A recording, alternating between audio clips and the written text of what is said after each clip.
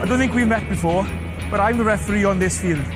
If you're working as an accountant and you lose your job, nobody really notices. Leinster could offer me $5 million a year, I wouldn't go. It is Tommy Moe! Rugby Weekly. Little reverse pass. Magic! Hello and welcome to the 42 Rugby Weekly. Gavin Casey here in studio, joined as always by the 42's Murray Kinsella. How are you, Murray? Yeah, I'm great. How are things? Super, thank you very much. And Bernard Jackman is in studio as well, donning a surgical mask. How are you, Bernard? Very good, thank you.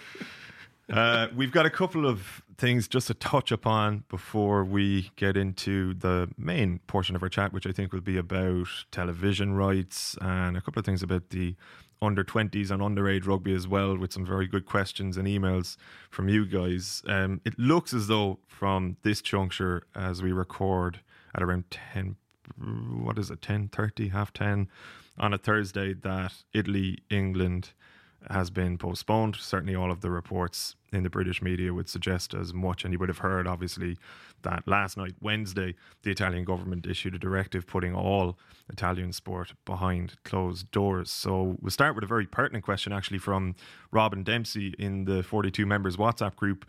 Obviously, the ongoing effects of COVID-19 on the sporting calendar will be discussed. There have been Six Nations games postponed, Italian football played behind closed doors, Formula 1 has been affected, even players self-isolating in an effort to contain the virus. Asia has clearly been the worst affected, with school closures and so on, and even talk of postponing the Olympics. With all of this in mind, has there been any word on the fate of this year's Koh Samui Cup? Hashtag horseplay. We'll get the horseplay out of the way, right? Richard Bonham has a question as well. If you had to be quarantined for 2 weeks with any rugby player, who would it be? Oh. I reckon you could record a very decent hip-hop album with Simon Zebo in 2 weeks. The question would be, what would you do with the second week? Yeah. Some of the French rugby players would be great crack, I think. Good stories, good approach to life, laissez-faire attitude towards things. I don't know, Freddie Michalak or something like that. Michalak would be decent. Any thoughts? I mean, you've probably been essentially quarantined with many a rugby player. I have. I've done that. I've done that part of my life. That was good, but I'm trying to be more mature now. And, unfortunately, hanging around with rugby players for a week isn't always the most adult-like way of spending a week. So, no, it's done and dusted. Fair. A serious enough question then from Eric Fitzgerald before we move on from coronavirus-related topics. Is the global rugby season in danger of collapse? Given the rate at which the virus is spreading, we can't be far off games in the Champions Cup, Pro 14 and Top 14 being cancelled. Yeah, we just don't know. This is the simple answer to that. You would have those fears, certainly. And even the Pro 14 have taken the measure of obviously announcing that if a game is called off for this reason, it'll be a 0-0 draw, which seems sensible because that's how you... Like even the Italy-England game, it was inevitable almost. We all sensed that this was coming. I think everyone has their fears about Ireland, France... and then you just, I don't know how long this is going to go on for, how much worse it's going to get over the next few weeks. You would imagine it will get worse before it gets better. So yeah, there is that danger, and then you're pushing everything on to next season. I think in that event that it does continue to get worse, you'll probably see competitions awarding a 0-0 draws, and that's the only way to not make it completely back up. Obviously the two Italian teams in the Pro 14 are North Italy as well, so that makes it even trickier. So yeah, we don't really know, but let's hope some of the games can be played. Like 2 games being played this weekend in Six Nations, ideally at this stage. I mean, it seems a bit late to call them off at this juncture, but it would be an absolute mess, wouldn't it, if it keeps going like this? Yeah, just don't know. Let's chat about those 2 games, which I think a lot of people have only sort of got one eye on, really, in light of what's been going on over the last couple of weeks. But as we were mentioning on the members pod with Eddie O'Sullivan during the week, Murray, they'll play a large role in determining where the direction in which this championship goes, albeit it might be later in the year. Scotland and France, particularly if France win, will certainly likely determine the overall winner of the Six Nations. Bernard, do you see anything in Scotland, or have you seen anything in Scotland over the course of the tournament so far that would suggest that they've made any of the type of progress that they have been sort of searching for now for the last 3 or so years under Gregor Townsend? Yeah, I think they'll beat France. this weekend. That's a huge start. I do. I think France will slip up, and I think Scotland have a better defensive system in place. They're less fragile defensively. Ironically, their attack is probably not as fluid as it was, or as dangerous. But I think that's going to be. I think Italy. They were very poor against Italy. Scotland were, but the pressure they're under in that game was absolutely immense, because the heat that was coming on Gregor Townsend, the heat that was coming on the players, and it was just a game they needed to get over and win. But I think they'll bounce back from that. And at Murrayfield, I think they'll take France. Not that they're a better team than France, but I just think France will crack. I mean, it's so hard to get a Grand Slam. It's so hard to be so consistent over 5 games. And even though there's been huge developments in the way France play and there's confidence, etc., and they're more resilient, I think they will slip up this week, but still win the championship. So, it's like they're obviously not favourites. France are favourites, but I do think Scotland have enough in them to beat them. It still feels like there's a bit of pressure on Gregor Townsend, but it is impressive that they've managed through that kind of Finn Russell situation and kept the group very much together. Yeah, look, their performance against Ireland was pretty good, right? Very close to getting a draw. The performance against England, they were well in the game. England didn't pull away from. I know the conditions, you could say, dragged both teams down, but in theory, those conditions should have suited England better, because they're a more powerful side. And Scotland were right there. They went to Italy, weren't obviously as impressive as you would like to be, but I think they've got a big performance in them. And Townsend, he's a clever coach. Yeah. He's had a lot of evidence now to study and come up with a really specific game plan, which he's good at doing. Yeah, and that's massive. I mean, you could say England got caught in the hop a little bit the first day. Wales, to a certain extent, Wales probably should have won that game. When you look at the moments that are important in it, but as Murray said, Townsend now knows exactly how France are going to play, and I'm sure they can find holes in it. It's still very early days in that system, and while they've had great success out of it in both their kicking game and their defence in particular, there is ways to test it, and until those players get tested in a variety of different ways, you can't really have confidence it's going to be foolproof. And so I do expect them to unlock France a couple of times, and maybe just the pressure of France going there as favourites now, and we don't know how that young team will handle that. I think the Six Nations organisers are probably hoping for a French win, and then that Ireland match is played next weekend, and they get that Grand Slam seal of championship, and then you have that sense of like a final outcome. Obviously, even with a couple of games to be played down the line, it would be ideal for Six Nations if they can just give that trophy and we're done. Closure. England-Wales then, Murray, how do you see that one going? Yeah, what a brilliant match. And again, because of the stuff that's going on this week, even in the UK media, it hasn't really been addressed all that much. I think Wales are in a difficult position going to Twickenham for this game. They're obviously trying to develop their style of play. They're offloading more than they did under Gatland. They're trying to play with the width. There's a couple of key personnel changes where maybe guys are still settling into it. You think of Tompkins coming in for Jonathan Davies, a really key, essential defender, particularly. They've missed him, and brilliant going forward too. He ties it all together. And Tompkins has shown his ability, but also shown that it's tougher at test level, making those tackles, teams trying to expose you. So I think they're still on a bit of a journey, and it would, for me, be a big stretch for them to go to Twickenham and beat this England team who were obviously so impressive against Ireland. I think they'll be, in hindsight, frustrated with themselves, disappointed with themselves that they didn't keep that foot down on the pedal. Like, it's hard to play perfectly for 80 minutes, but they missed an opportunity there against Ireland to get a bonus point, I think, and be even more dominant in it. Credit to Ireland, they hung in and battled back a little bit, but we saw in that first half how good England can be when they're at that peak. I mean, physically, guys like Maro Itoje, Tuilagi obviously making such an impact on the gain line. Again, Ireland probably didn't help themselves in that regard. And then the ingenuity of some of the stuff they do in the back line with obviously their 10-12 combination, two really good playmakers, Daly at fullback with his ability to kick, or even the threat of his kick as well, and lethal Johnny May out wide, who's just brilliant to watch. His development as a player has been extraordinary, really. So I can't see how England don't win this one at home. Even the way it's worked out with Maka Vunipola, which is a bizarre story, but it almost makes the decision easier. I think Eddie Jones probably wouldn't have actually picked him even, because Marder's solid, and Genge has been so explosive and niggly and aggressive off the bench. So yeah, England look to me like they've, they had that wave of obviously disappointment and the wobble in Paris after the World Cup, but it looks like they're coming to a head again.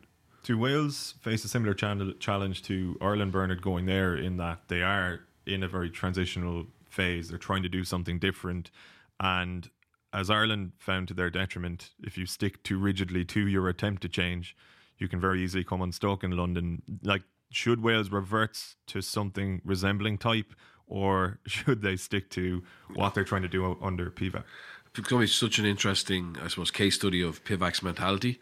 Is he going to be a slave to how he wants to play, even though it's not going to work for this game? And is he going to say, long-term development? I actually think Wales, having lost now 2 in a row, the pressure will come on him, and it already has. And I would imagine they will try and, I suppose, streamline their game plan a little bit, because I just don't see them being good enough at it yet to be able to really challenge England the way they want to. And if you do that, you're going to lose a lot of energy, confidence. I'm sure confidence is low already, having obviously, lost Ireland and lost to France. And there's murmurings of, maybe a little bit of discontent in the squad around, it's not the same as when Warren was there. And that's natural after whatever Warren had, 10 years with a nucleus of the same coaching staff. It was, an unbelievable amount of stability, and it will take a little bit of time, but I certainly don't think you can get around. He can get around them, but I think it's fool's gold to a certain extent, and I'd be just really interested to see how they set up. And Stephen Jones is a very smart operator, but if you look at Scarlets over the last 3 years, they very rarely kind of changed how they want to play based on the opposition, and there's a strong and sound fundamentals in that, and that we do what we do and let the others stop it. But I think if you're going into a car crash, you put your seatbelt on, and I just don't think. I think they're going into a car crash this weekend, and if they don't change and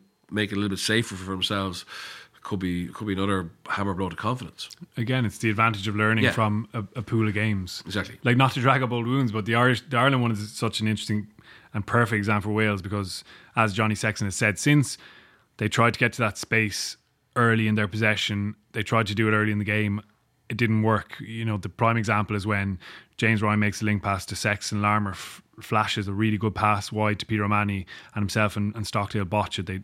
The knock-on comes from Stockdale, where there was a bit of an opportunity and an opening, and that would have given Ireland that flood of confidence. It would have put a little doubt in England's mind. Instead, Ireland botched it, but then they kept trying to do it, and we saw the results of it. It was overwhelming when they got caught behind the game. Yeah, but it's really important. Like, people say they listen to Murray and fellas go, they look back at the match and they don't see 10 examples of that. It only takes 1 or 2 examples when you try it and you don't execute to actually give the opposition more confidence, and for fellas to second guess in attack, and actually when it is on to go, they don't go. Or they delay it for a second, or someone runs a bad line. The whole thing can break apart really quickly. So you only need like kind of 2 examples where it doesn't go to plan, and that changes the mindset of a team who are not 100% sure of how it all works. And that's obviously what Ireland are at, and that's what I think still Wales to a certain extent will be at that. Particularly, there's question marks around who's going to play 10. So it's just, it's a small little moments that can actually hijack the whole game plan and set doubt into you, and obviously give the opposition, I suppose, confidence and energy. Yeah, it only takes a couple of minutes to put a kibosh on a full 80. You're leaning towards Scotland in the France game. Bernard, Murray, Scotland or France? I'll go France. Both of you going with England? Yeah. So, Murray, you had a great piece on this during the week, and it is one of the major talking points in rugby at the moment, certainly in the Northern Hemisphere. What is more important, eyeballs or financial figures?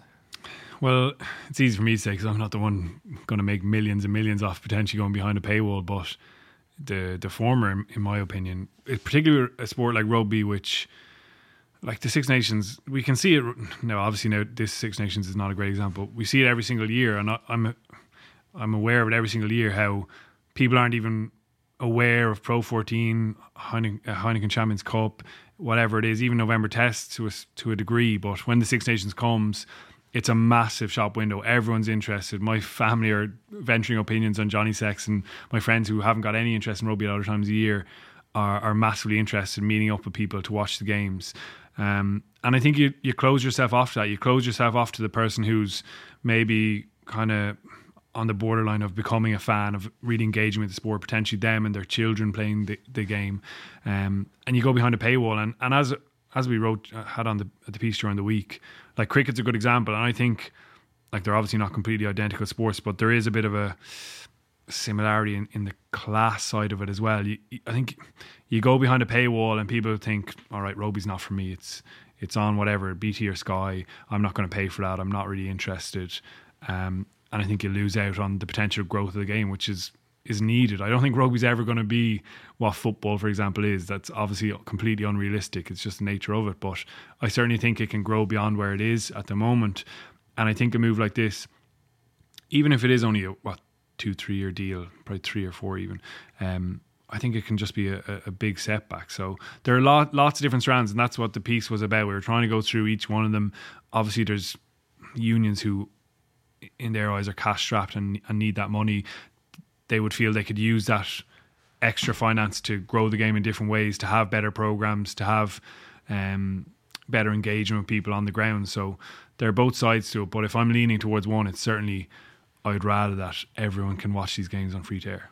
Yeah, there's an argument surely that if the unions and federations are earning more cash, that you can invest it back into the game and so on. But Bernard, as Murray alluded to there, like, my interpretation of this would be that the Six Nations is probably the only staple in the rugby calendar in what is a niche sport that goes fully mainstream in Ireland and probably most of the European countries in any given year. If you move that to Sky Sports or BT Sport or even to a streaming platform, which we might discuss in a minute, you probably lose the sense of national anticipation for a game when you're not seeing an ad for it after the 6-1 news. Like, you can have all the newspaper coverage on the 42 and other websites in the world, but ultimately if people aren't being exposed to it on terrestrial television, it is going to fall by the wayside to some extent, surely. Oh, absolutely, and it's live TV, is the key, I think. People say, "Oh, we'll watch the highlights after." That's not the same. You're only going to watch the highlights if you're actually really passionate about the game. Like, there's no rugby in my family whatsoever. Very little actually sport. But like, we used to watch Five Nations, on a Saturday. Even though I played GA, but because it was a big event and it was on telly, and the whole family would sit down and watch it, and you learnt, you supported your country against other countries, and you could sense the history and the occasion around it.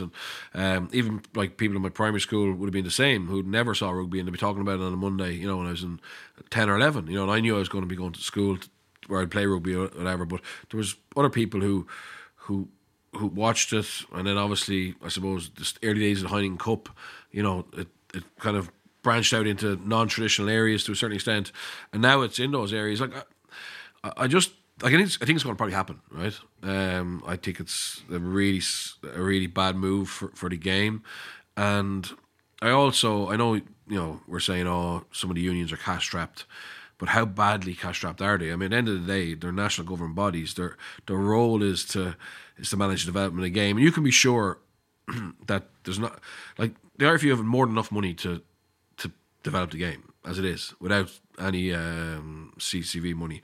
The Welsh Rugby Union have a choice. They can, if they're that stuck for money, they can remortgage the Principality Stadium and get a lump sum and pay it off and have a couple of extra concerts a year. Like, the way it's been sold is we've no choice in this. The choice was, when you took on that money up front, you lost control over the destiny of the cash cow of the game. We all hear this stuff about, the World Cup every 4 years pays for Tier 1 or Tier 2 and Tier 3 development, which is brilliant. I mean, and they probably need more money, but like, there's already situations where things have changed in terms of season planning, etc., to try and fund those Tier 2 and Tier 3 countries, and I think they probably need more of it, but they're not going to get anything from this. This is basically the richest nations in the world, basically carving up more cash, and the private equity guys getting their slice of it, And people say, "Oh, these guys are brilliant with money." Yeah, they're brilliant with money. They're not brilliant with the game. They haven't proven that they're experts in growing a game, and you can be sure that their KPIs, the people involved in investing in this and the strategists, it's not going to be around playing numbers. It's not going to be around popularity of the game. It's going to be around how much bang do they get for their buck, how much return on investment do they get for their shareholders or their investors. And I just think it's horrendous. It's really like you have to be strong about it because, and then again, I do think it'll happen. And in 3 or 4 years' time, I mean, look at Formula One. I used to actually have an interest in Formula One because I saw it. I don't have a clue. I know there's Ferrari is still there. I don't have a clue. Lewis Hamilton is successful because you see him on the British BBC Sports Personality of the Year. But I don't watch or read. I have no interest anymore because it's completely off my radar. And I love all sports, but and I'll watch sports that are. That are available. Next week Cheltenham's on whatever, I know, ITV or Channel 4, and you'll watch that. Mm-hmm. And lots of your mates will, and you'll chat about it. And it goes behind like I lost interest in Premier League, when it went behind the paywall, and I won't lose interest in Six Nations, but that's because I'm passionate about it. But people will. Well, yeah, people will lose interest, and also new people won't gain an interest is a massive problem. Like you mentioned, losing interest in sports there.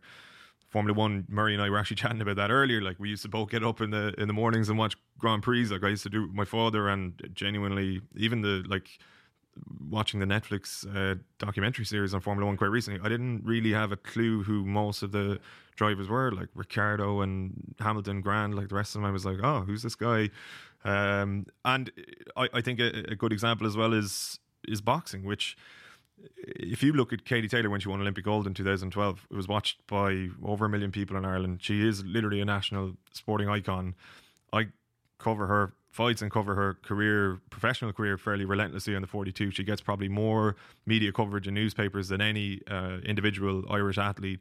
And yet still, if I was to ask any of my friends who's Katie Taylor fighting next or when is she fighting next, they'd be like, I don't have a clue. Like people they might even know she's still fighting. Like honestly, it's that's how bad it's got. Because she's been fighting exclusively on Sky Sports throughout the duration of her professional career, and while Sky Sports, like there is such thing as a sort of a Sky Sports exposure as well, because you've got that running machine that is 24-hour news, and like to an extent, people will have that on in the background in an office or in a college campus or even in their living room, but. Ultimately, like, firstly, not everyone will have it. Secondly, if you don't have actual Sky Sports, then what you're promoting on Sky Sports News, you won't care about. You know what I mean? At least with the Six Nations being on terrestrial TV, like, you can build your week around that. WhatsApp groups or even just speaking to people in work, what are your plans for the game? Like, I suppose people's plans for the game, if it's on Sky Sports or BT, is literally just to go to the pub or, go to somebody's house who has it. But it's like, it's going to be massively to the detriment of the exposure of a sport which could actually do with more exposure, not less of it. Yeah, just on that, obviously, people will go to the pub or go to watching their mates, but you're less likely to do that with your kids, your wife. It becomes less of a family thing, and that's, for me, that's, and then those, even if those kids never play, at least they understand the sport. They know that they build a bit of an interest and passion in it, and they maybe become fans. And like you could spend 20 million a year on whatever, 100 more development officers, but if they're going into places and are talking about a sport that no one really knows about, they'll go out and do a PE class or whatever. But the likelihood of that really becoming of interest, because as kids, well, certainly as a kid for me, I looked up to things like, I could see on TV, and when the sports that were on TV were cooler, and you wanted to play in the front of the big crowds, which you saw on TV, etc. Because like where I was from, there was no local stadium, there was no big games on. Maybe county championship in Dr. Cullen Park, one Sunday in the summer, but there wasn't regular big games. Whereas maybe for Dublin kids, the parents can bring them to the RDS, or they can bring them to Croke Park or whatever. But like I just think that for whatever money they say they're going to put into development officers and community programs, the game should be able to fund enough of that as it is. Like, we're not in a bad place. You know? No, the thing is, they know exactly what they're signing up here. There's numerous case studies let's go back to the cricket one. 2005, the Ashes series, which was unbelievably exciting, watched by a peak audience of 8.5 million.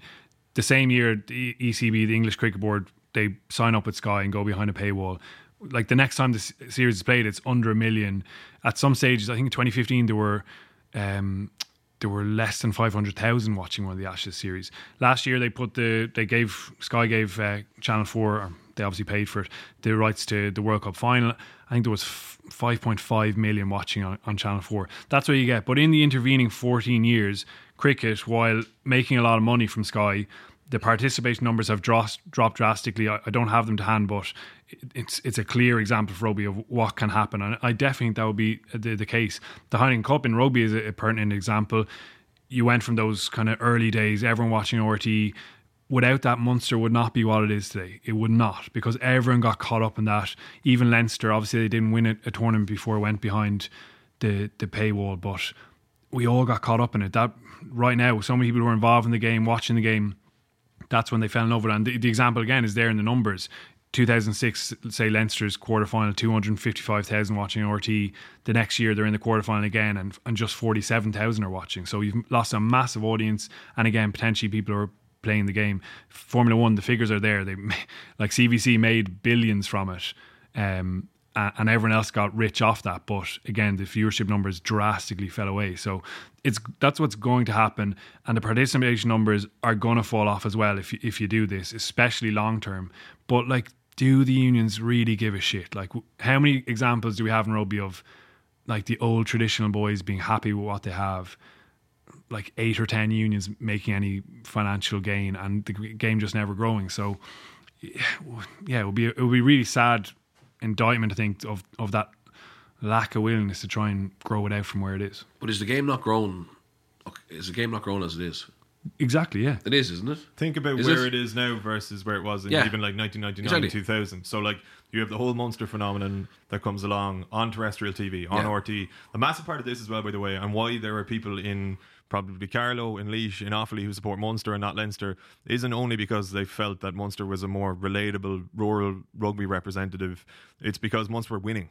They were winning in Europe against big English teams, big French teams, and Irish people, and all people who follow sport like to see one of their teams winning. You were able to see it, yeah. And you could see it, exactly. Yeah. Sorry, my question was, I kind of feel the game is growing. You know, it's more popular than ever. Okay, I think the English Premiership has been tarnished by the Saracens taking the championship funding, so it's not a good year for them. But I think if you go around the clubs and the schools in England, there's a lot of kids playing the game. Wales are obviously having issues at regional level, and they're short of money. Scotland, they're probably where they always were. You know what I mean? They never had huge numbers anyway. France, the game is actually in a pretty healthy state. You look at the amount of people going to watch women's games, playing games. The top 14 crowds are good. Support is good. Ireland, if you get a proper game, you'll get big crowds. When fans see something that they want to be part of, you see the likes of Deeney from Wexford and Hare from Waterford, and these fellas starting to come through now from non-traditional, parts of or the rugby pathways, and starting to break through. Mini rugby's never been as popular. I mean, those clubs have to rent new pitches because of the amount of kids they have playing. So I think the game is being played at particularly underage at a lot higher numbers than before. And players are getting paid, their salaries, coaches are getting paid. There's no in most of the countries, fellas aren't worried about the paycheck because the union's going to go bankrupt. Like, we weren't in a very bad financial state. Only certain unions have millions in the bank, but a lot of that's down. The only reason the RFU are cost cutting is because they made a shambles of redevelopment Twickenham. They overspent massively, so that's caused them. And obviously, the last World Cup didn't go to plan, so their revenues are down. But over a long cycle, the RFU are an incredibly rich nation. So, it's like we sold the family silverware prematurely or unnecessarily. And again, it comes down to some people in unions coming from business backgrounds and seeing this as a way of them becoming boosting their CV at a corporate level again, based on I increased our revenue by 60%. Do you know what I mean? Whereas no, if you become a CEO of a national governing body, yeah, obviously you have to make sure the books are right, but there's a lot of other stuff involved. There's so many corporate companies. If you want to be really corporate, go and be corporate. But if you become a decision maker in a national governing body of sport, you need to have a better mix, I think. And I think at the moment we're just going completely down the dollar signs and actually forgetting a little bit around and just saying, oh yeah, sure, we'll have money now, we can develop the game. But there's more to it than that. Another strand of it is the Irish government and the fact that the Six Nations isn't protected, which has been talked about a lot this week. I don't know how, again, I don't know the inner workings of the government, but how difficult it is to change that. But like, say the football team's home and away fixtures in the FIFA and Euro qualifying and the competitions obviously are protected. They have to be on free to air. The Rugby World Cup is protected, and that's absolutely essential. Again, I know the last one didn't go particularly well for Ireland, so maybe that turned off a few prospective fans, but again, you need that exposure. Like, if it seems to me like we're heading towards a situation where I think there's going to be some of that paywall, and there's maybe going to be a block of fixtures that are free to air, but I think that's a really unsatisfactory conclusion, because then you get Scotland, Italy, say on Virgin or RT, and like no one wants to watch that. You want to watch your national team and get behind it and get into the tournament that way. So yeah, it's going to be costly if they go down that route. Like the Champions Cup saw their error of their ways. Like you talked about the kind of the drop off in interest in that competition. You could do a full podcast on the Champions Cup. There are loads of diehard rugby fans who might not notice the difference between what it is now and what it used to be in the mid to late 2000s. But it's a massively different competition in terms of how it's consumed and how it's perceived as being by fans or prospective fans. Our own producer here, Kev, mentioned that he sort of kind of it fell away from him essentially when it went to Sky Sports and then BT. Virgin obviously got some of the games this season, and so did channels in Channel 4, French Federate channels in other countries. But like, as much as, and Virgin I think will have the Ulster's quarterfinal in Toulouse, great, right? But they also had 2 games between Saracens and Ospreys, which I couldn't give a baker's you know what about, frankly. I felt for them. They were in Munster's pool, but like, I just wouldn't go out of my way to watch it, is the point. Yeah. And for Virgin Media, like, I don't know how excited they were. I'm sure they were buzzing about doing it, but it's a bit of a pain in the hole doing that match. They got the Leinster, obviously they start off with Leinster match, and that's great, but if you're going to be getting that 2 of those fixtures on 2 of those weekends with, I'm sure, not great viewing numbers, then you're kind of even thinking, is it worth me going for this? Which someone like Virgin or RT might, with the kind of lowest ranking Six Nations fixtures. You might get Ireland, Italy maybe, but the rest of them, are they worth your while? One small potential change in direction in all of this, and it's sort of more of an overarching potential change, is that, like, as much as we're sitting here thinking loads of people can't afford Sky Sports and BT or whatever package that you fancy yourself, and that subsequently rugby or any sport that goes behind that particular paywall might kind of die away in terms of mainstream interest in it. Like, the advent of streaming may or may not play a role in this. Like, DAZN, who've been doing big things in America, they've been trying to break the American market for the last couple of years using boxing only, really, but they've sort of taken on MMA, baseball, things like that. They're a growing force in America. They're a multi-billion-dollar organization who are actually massive in places like Canada, Germany, where they have Premier League rights, Champions League rights. They're launching in Ireland and the UK and globally in May. They're going to try and become a player in all of this. And if we're having this conversation 2 years down the line, they very well may be a player. They could potentially see the Six Nations as being a means of sort of breaching that UK and Irish market. Probably won't be 2022 when we're talking about here, but maybe the deal beyond that. The difference there would be that you're not paying sort of like a massive monthly fee. It might only be sort of a $5 or a $10 a month, and the whole sporting paradigm could change, or the way sport is consumed may well change with this advent of streaming. We've seen like Amazon sort of dip their toes in it with a couple of Premier League games and things like that. So it might be a very different conversation in a few years' time, is the only thing I'll say. I don't think that the current system with Sky and BT is actually working anymore. Like their numbers would suggest as much. So it could be the case that in 2025 or something that you're pressing a button on your phone, the thing is coming up on your TV screen, or if you have a smart TV, it's like changing the channel essentially, and you're watching the Six Nations for a relatively affordable price. You know, like it might be that this is only sort of a short to medium term thing and not permanent, but you'd also make the case that, like, and we were saying it earlier as well, Murray, if it does go behind a paywall at all, it won't come back, because yeah, you're making money at that point that you're not gonna turn your hand up. How do you go back from that? Exactly. Like the hundreds of millions. I think that's very realistic, and I think the unions, like I remember speaking to Philip Brown, the RFU CEO, about the streaming thing. I mean, he obviously grew up in a time when that was not part of the picture, but he watches his kids and how they consume sport, and it's all on their devices or whatever with the smart TV. I think it is realistic, and the money that those companies have is extraordinary. Like Netflix have obviously changed the game, even with films, with movies now. Like they're going straight to Netflix essentially, and even my mom can put her Netflix onto the TV, so it's not a challenge for the slightly older audience either. So yeah, I think it will be part of it, and potentially, as you say, within that kind of short mid-term kind of future, particularly like someone like Amazon, who are a massive company, and that outlay isn't quite as large as some of the TV broadcasters as well. But I guess in the short term, it feels like Sky certainly or BT are the more realistic one in this deal anyway. Certainly does. It's going to be an interesting couple of years. Let's see if we can actually form a government and ask a couple of questions as to why it's not a protected sporting event. What else is going on in the world? There's an email here from Rob Kenny in Berkeley in California. He had some very kind words for the podcast, which I won't read out because we're just too humble. But he was saying, if the Six Nations continues to be disrupted and if you're lacking for topics, I'd be interested in your take on the under-20 team. It seems like they're doing well and playing some nice rugby. Do you see any potential stars, and why do the underage teams seem to be able to play with more freedom than the men's team?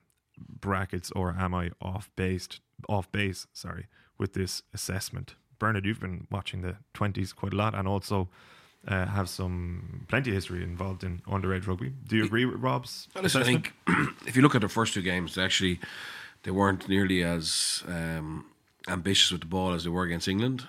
So I'd say probably building confidence and momentum from those two first wins. They played some good rugby, but the English game was probably the most comfortable I saw their forwards with the ball. Now I look back at the game again. I thought England actually were very poor defensively, and they gave them so much time, and also didn't really hit hard. You know, they were able to stand up in a tackle. It was bizarre actually for, you know, a team who are highly touted, who, you know, have big physical players. It just didn't seem to be at the races. And I'm not trying to take from the Irish performance. I'm just trying to, I suppose, explain why we seem to be able to do what we wanted, you know, in contact. And I think probably they're not scarred. You know, there's maybe they don't know what can go wrong, which may sound stupid, but they are less scarred than seasoned internationals who I suppose maybe have a little bit of inbuilt fear around making an error, or 2 errors, or a drastic mistake. So, you know, and I think Noel McNamara and his coaches, Kieran Campbell, etc., are giving them that license to play, and I think they're thriving in it. They've created a nice little buzz amongst themselves, which they did last year as well. I mean, they seem to be really tight, and I think, you know, it's brilliant the way the 20s are becoming, you know, have been consistent now. The challenge is to go to a World Cup and do something, because that's where a lot of the other nations kind of measure themselves. But yeah, you have to take into account, like, it's a completely different game. It is a different game. You know, the men's senior international. I mean, like, the reality is, and this sounds bad, but, you know, a lot of those players won't make pro. You know, so and the guys playing opposite against won't be pros in 3 or 4 years' time. So that does give you more time and space to play a little bit. Now, you know, where we want to get to is where, you know, the international team can, no matter what's in front of them, can kind of play with that freedom. But yeah, so I hope I explained. So I think the reality is maybe less fear because of less scars, right, in terms of not understanding the consequences of stuff, so being braver, but also taking into account the quality of the opposition is nowhere near as good as they're going to face at the next level up. And someone will come up and step up and handle that, but unfortunately some won't. Yeah, and that's why it's so enjoyable to watch. Every year I love tuning in because there is that naivety in the players. It can easily just as easily implode. Like, we've seen Ireland give up a lot of crazy tries which a senior professional coach would not find acceptable, making decisions in attack that a senior coach would think are just too risky. But that's the joy of it. A lot of the rugby that's played wouldn't be realistic, say, at senior test level. You just wouldn't be able to do some of the things you're doing. But that's not to say it's not a really important development tool. That's what 20s rugby is. It's great they're winning, absolutely, because again, it's a kind of another layer of confidence for young Irish players who have seen the senior team be successful. They're coming out of school now going, like, we could win a Grand Slam. They saw it in 2018. Then they're winning at 20s level, and it adds another layer to that. But the most important thing is the development of the player. And if they're playing with a bit of ambition, if the forwards are using their passing skills, if they're filling out at 9 at times, using those tip-ons, you saw some lovely examples from the likes of Thomas Clarkson against the English. Well, then that's brilliant for their development, as well as learning lessons from the bits where they F it up and give away an easy try. So that's what it is. But it is hugely exciting. That a Grand Slam last year, on course for that this year, and clearly some players of real potential. I agree with Bernard. Unfortunately, the reality is they won't all play for Ireland in senior rugby, but there's certainly one or two. Thomas Ahern, I think, who you mentioned earlier on, is a great example of a guy who in Munster extremely excited about his mentality, his mindset, but also his athletic potential is clear. He's 6'9". He's able to pick and go, and he scored 2 tries off that, gets so low to the ground with dynamism, as well as having the footballing skills. I mean, he played fullback and wing up until he was 17. You can see it with the aerial takes. He scored a try for Shannon this year in the UBL, or the Energy All Ireland, sorry. And he takes a restart over his head and runs the length of the pitch and scores a phenomenal try. So really exciting. I think Hayden Hyde in the centre has been really good.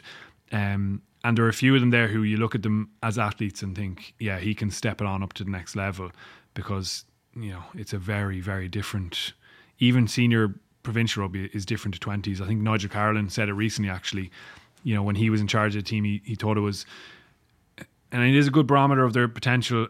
He thought it was a clear sign that this guy's going to be brilliant for his province. He realises now that it's just a very different ball game, and in ways that's unfortunate that professional rugby doesn't have that same kind of joie de vivre or naivety in play, but that's the reality of it. But certainly a very enjoyable rugby to watch, and if people aren't tuning in, I'd definitely advise them to. There's a team in Pro 14 who have a zebra.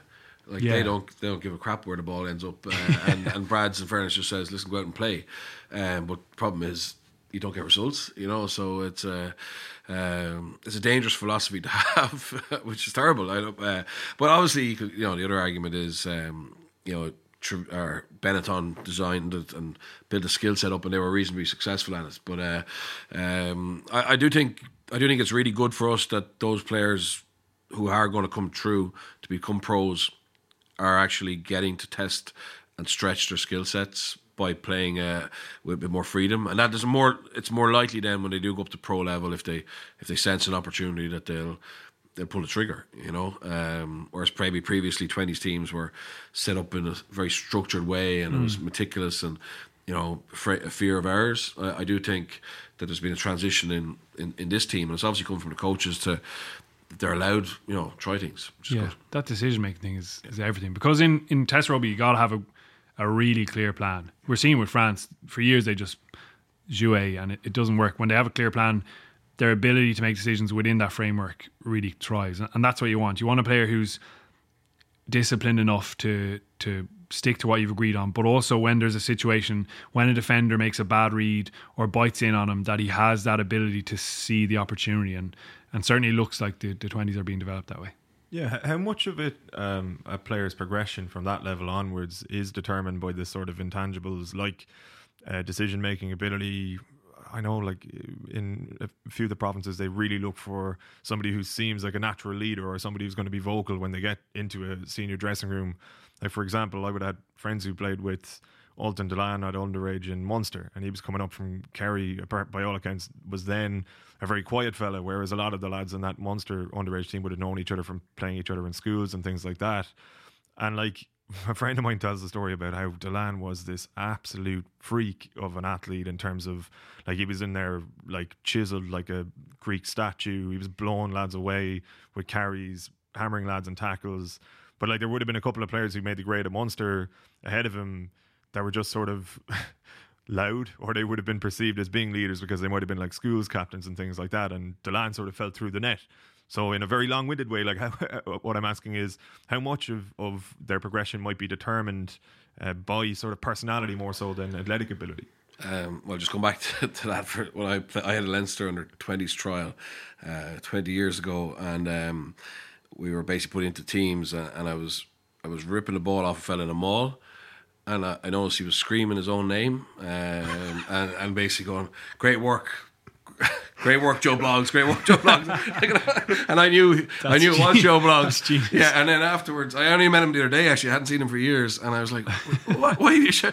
And he goes, "Oh, one of the club Alakadu said, if you go to those trials, make sure they know your name." Yeah, so and it didn't work for him. He didn't get picked, to be honest. But no, I have heard a story very recently, actually, of one of these screening days, and a kid came up from a country club in a pivotal position, and they want to test his leadership and his kind of ability to take ownership.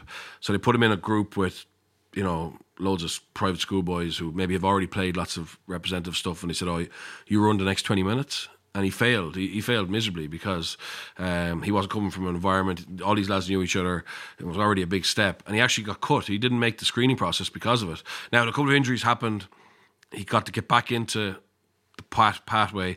And now he's passed a load of them out because obviously he became more comfortable. So I'd be very sceptical of that method of screening. Obviously, you got to look at the character and the, I suppose, level of maturity, etc.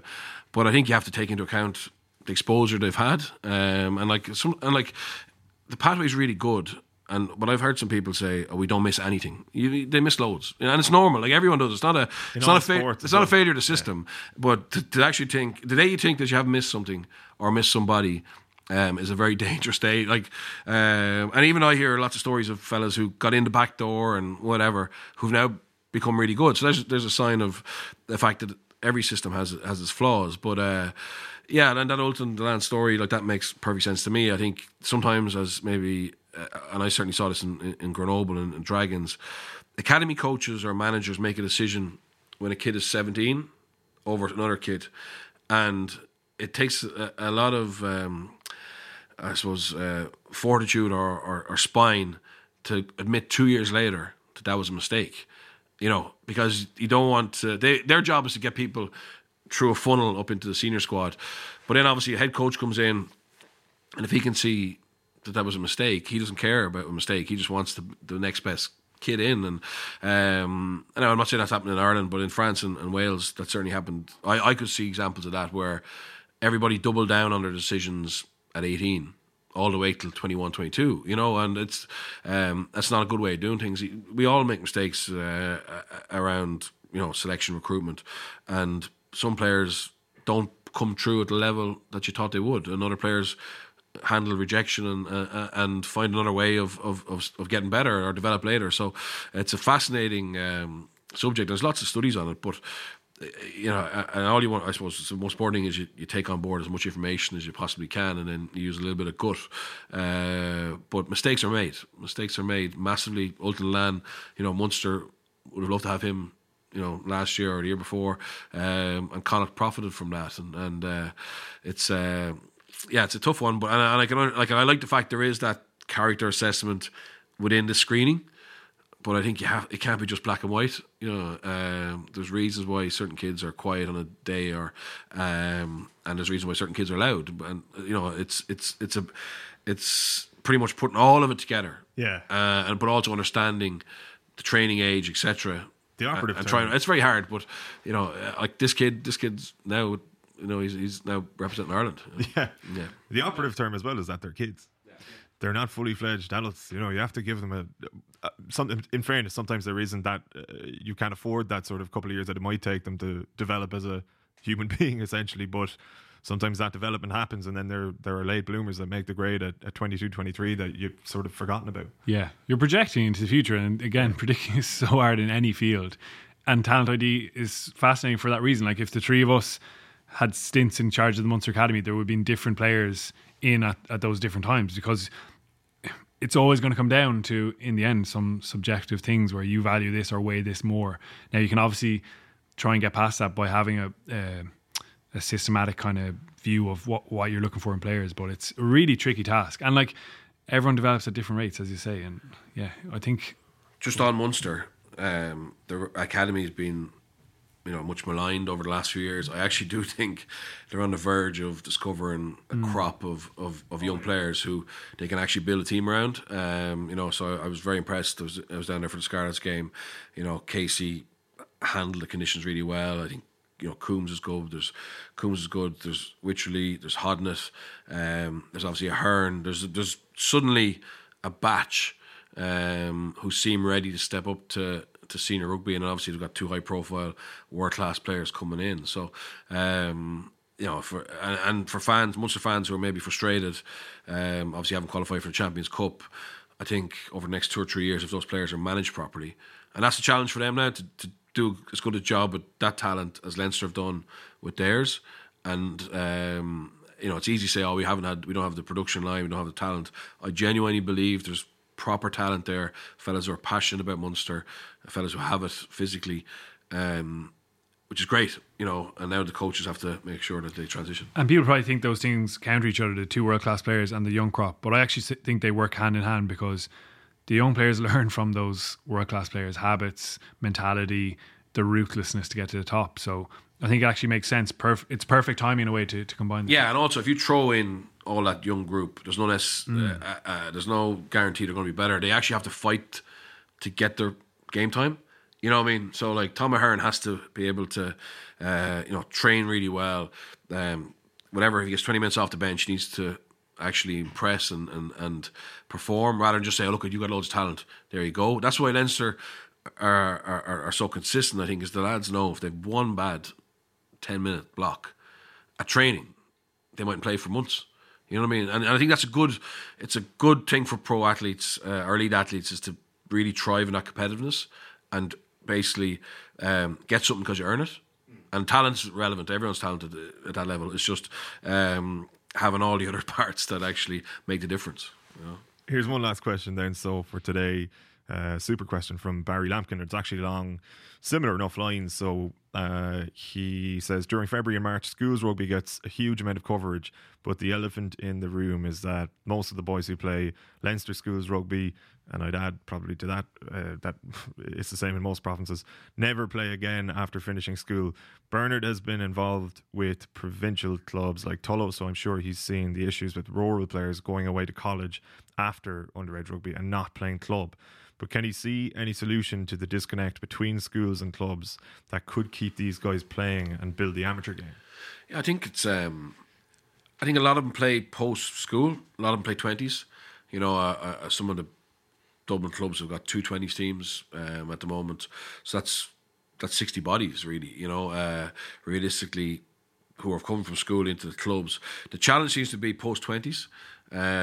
They don't seem to do enough in that period of 2 years to actually, I suppose, ingrain them to be clubmen or club women, and that's the worry. I understand a lot of fellas, they focus on being a pro, the dream is taken away, and they lose interest. But I think if you can really get them into the club and out of that 20s into, so like when I was 19, I played Macquarie Cup for Lansdowne. And suddenly I was on the third Bs, right, for the cups, and then I played third A's, thirds, and like we might play on a Tuesday night, and a few of the players were obviously working. They'd buy me a few pints. I was a student, and I became ingrained in the club. And then obviously I got an opportunity to go to Clontarf, but I became ingrained in that, and I stayed there for my whole career, bar when I was in Sale. And so like I think that's the key is to get them out of their bubble of just playing with their peers in terms of age, and try and get them actually being part of the fabric of a club. And we're not doing that really well. And that's the reason now that clubs who used to have third C's, D's, only fielding 3 teams because literally adult numbers are dropping. So it's you've got a massive amount of mini rugby kids, massive amount of people playing youth schools, lots playing 20s, but after that. They just seem to fall away, bar a very committed few. But I think the biggest thing is, as human beings, we love attachment. We love to be part of something. And probably in school, you're very attached to your school. 20s, 2 years maybe isn't enough to really, I suppose, grab strong roots in a club. But I think that's the key, is to get them involved in the club. And whether they keep playing or not, or just supporters or volunteers or coaches.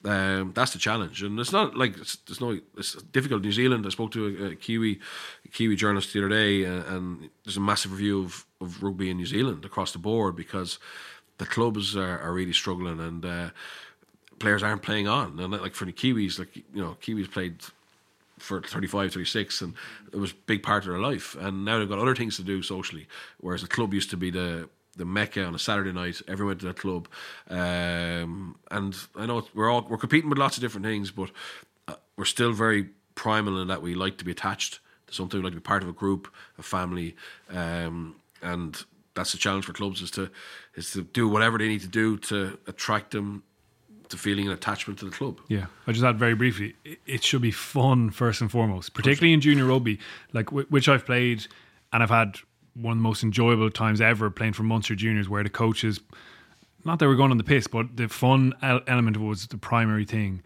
There was no one roaring at you. Like, there's nothing worse than turn up on Tuesday, Thursday in the pissing rain to play junior rugby and some lads absolutely bawling you out of it. Like, you don't want to turn up again the next day. So I think clubs need to have that focus and maybe sometimes forget about, okay, we want to get into the IAL. There's nothing wrong with being a junior club and having a really engaged core group of players, a couple of teams, really good social vibe around it. There's nothing wrong with that. I think everyone's so ambitious, and that's great. Everyone wants to play good rugby, but like, make fun the primary thing.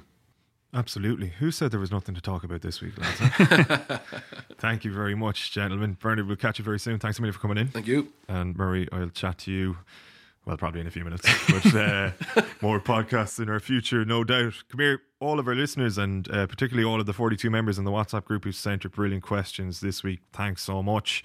Apologies if I didn't get to a couple of those questions. Shane had a really good one actually on the potential new kicking laws and things like that. We might get to that in the next one, but until that next one, mind yourselves and take it easy. I don't think we've met before, but I'm the referee on this field.